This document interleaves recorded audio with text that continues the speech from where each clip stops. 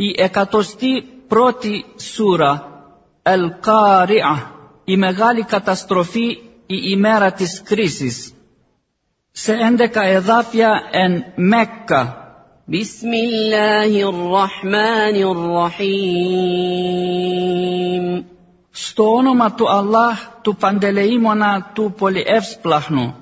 Al-Qari'ah.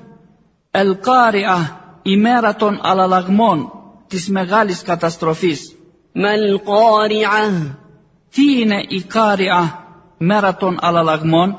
وَمَا أَدْرَاكَ مَا الْقَارِعَةُ. Και ποιος θα σου εξηγήσει τι είναι η ημέρα των αλλαλαγμών, η Qari'ah? يَوْمَ يَكُونُ النَّاسُ كَالْفَرَاشِ الْمَبْثُوثِ. Είναι μια μέρα που οι άνθρωποι θα σκορπιστούν διάχυτα σαν το σκόρο. وَتَكُونُ الْجِبَالُ كَالْعِهْنِ الْمَنفُوشِ. Και τα βουνά θα μοιάζουν σαν λαναρισμένο μαλλί.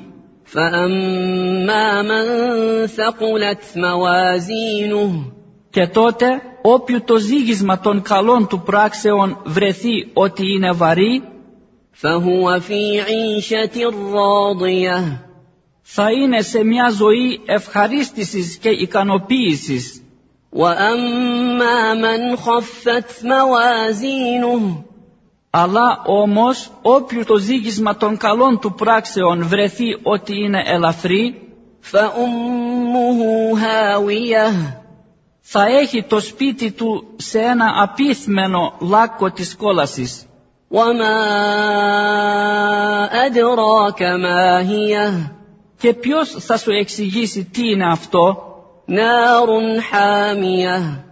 Είναι φωτιά με φλόγα αγριεμένη.